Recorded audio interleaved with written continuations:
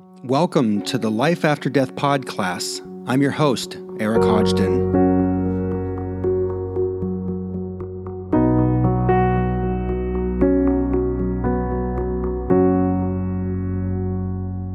Emotions have helped humans survive for hundreds of thousands of years.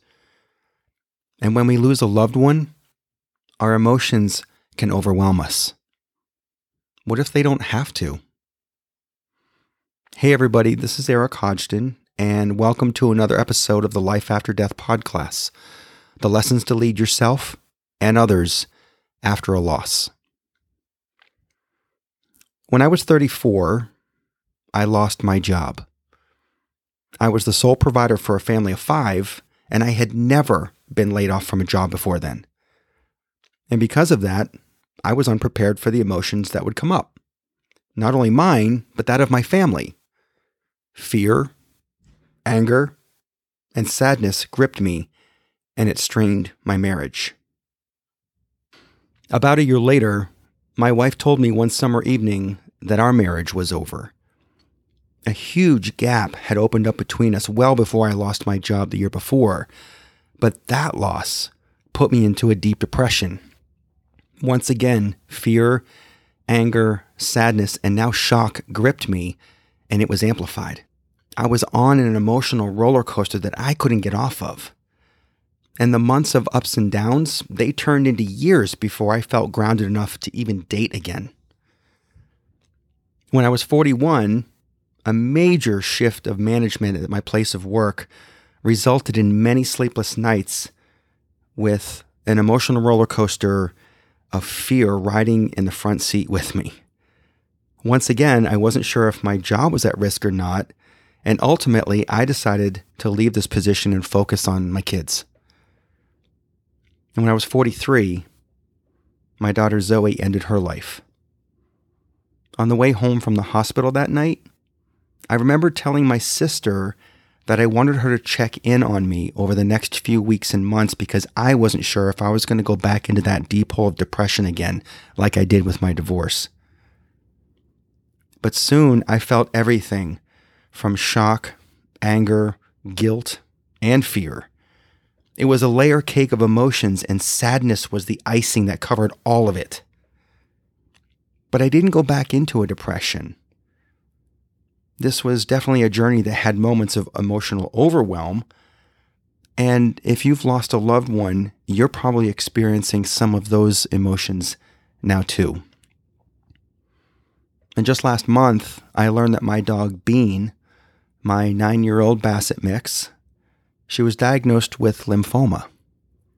When I got that news, I felt all of the same emotions like after I lost Zoe.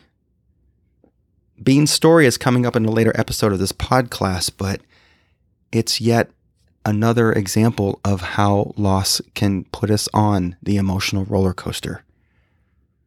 Look, in the early days of any loss, your emotions are wreaking havoc on your mind, body, and spirit.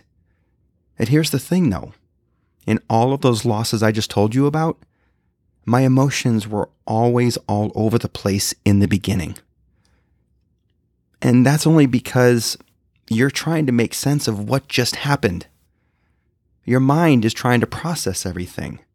And it's part of the blur that I talked about in the last episode. 200,000 years ago, we relied on our emotions to survive. We developed our fight and flight mode, and that mode exists in us still today.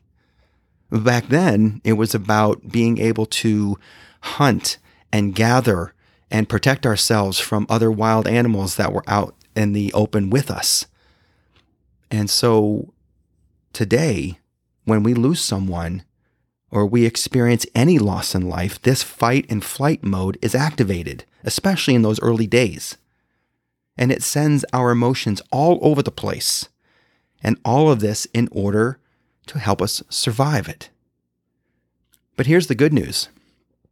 Counter to our fight and flight mode, we also have a calm and connect mode that we have access to as well. In those early days of loss, being able to move from the fight and flight mode to a sense of calm and connect internally, it's essential. And it's essential to helping us get through this stressful and very difficult time. And so, how do we move from that chaos to calmness? We do that through breathing. In fact, just last month, when I got the news of Bean's lymphoma, I was treating her like a living loss at first, and my emotions were all over the place again, until I remembered to breathe. Now, you may already be thinking, I already know how to breathe. I do that. And by default, you're right. But breathing properly is where we get the grip on our emotions. And if we learn how to breathe properly, it can take our emotions from that fight and flight mode down to the calm and connect mode in a matter of minutes. In her book, Breathe, Dr. Belisa Vranich shares how a simple lower body breath can lower stress levels, and we can bring ourselves down emotionally and off of that emotional roller coaster. And she suggests 5 of these lower body breaths to help us do that. And so here's what I'd like you to do. First, place your hand on your belly. And as you inhale through your mouth, expand your belly. Feel the air fill your lungs completely. And on the exhale, squeeze your belly to your spine.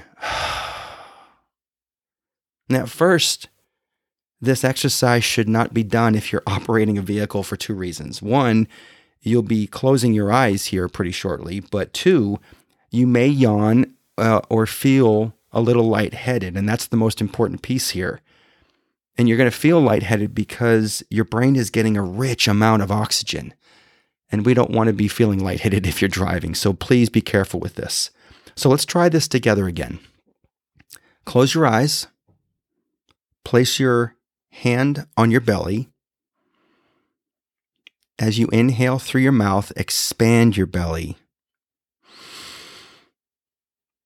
On the exhale, squeeze your belly to your spine. Again, expand your belly on the inhale and squeeze your belly to your spine on the exhale. Squeeze, squeeze, squeeze. And one more time. Expand your belly on the inhale and squeeze your belly to your spine on the exhale. Now, by doing 3 to 5 of these lower body breaths, you should feel your emotional temperature quickly drop. So, when are the best times to breathe this way? Well, the first is when you wake up in the morning, very first thing. Before you get out of bed, sit on the edge of your bed, close your eyes, put your hand on your belly, and do 3 to 5 lower body breaths. Inhale, expand your belly. Exhale, squeeze your belly to spine. Later on throughout the day, when you feel like your emotions are starting to get the better of you, find a quiet space, close your eyes, and do this lower body breath 3 to 5 times. Finally, do 3 to 5 lower body breaths before bed. This will help you relax. This will help your mind to slow down. This will help any emotions to come down to a sense of calmness. And you will find that you'll be able to sleep a little bit better. So whether you're going through a loss yourself or you know someone who is going through a loss, breathing allows you to move from chaos to calm pretty quickly. Emotions are there for us to survive. It's why they get heightened in times of stress, and especially when we lose a loved one.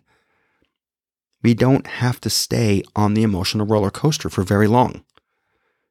And as you move through these early days of your loss, a lot of emotions will continue to come up. It's normal. But I promise you that the more that you breathe properly, the more likely it is that you will be able to stabilize those ups and downs and get off of the emotional roller coaster completely. Let's continue to walk together. Thank you for listening to this episode of the Life After Death Podclass. I'm your host, Eric Hodgson, and I invite you to download the companion PDF, take notes, teach what you've learned, and share this podcast with others that you know.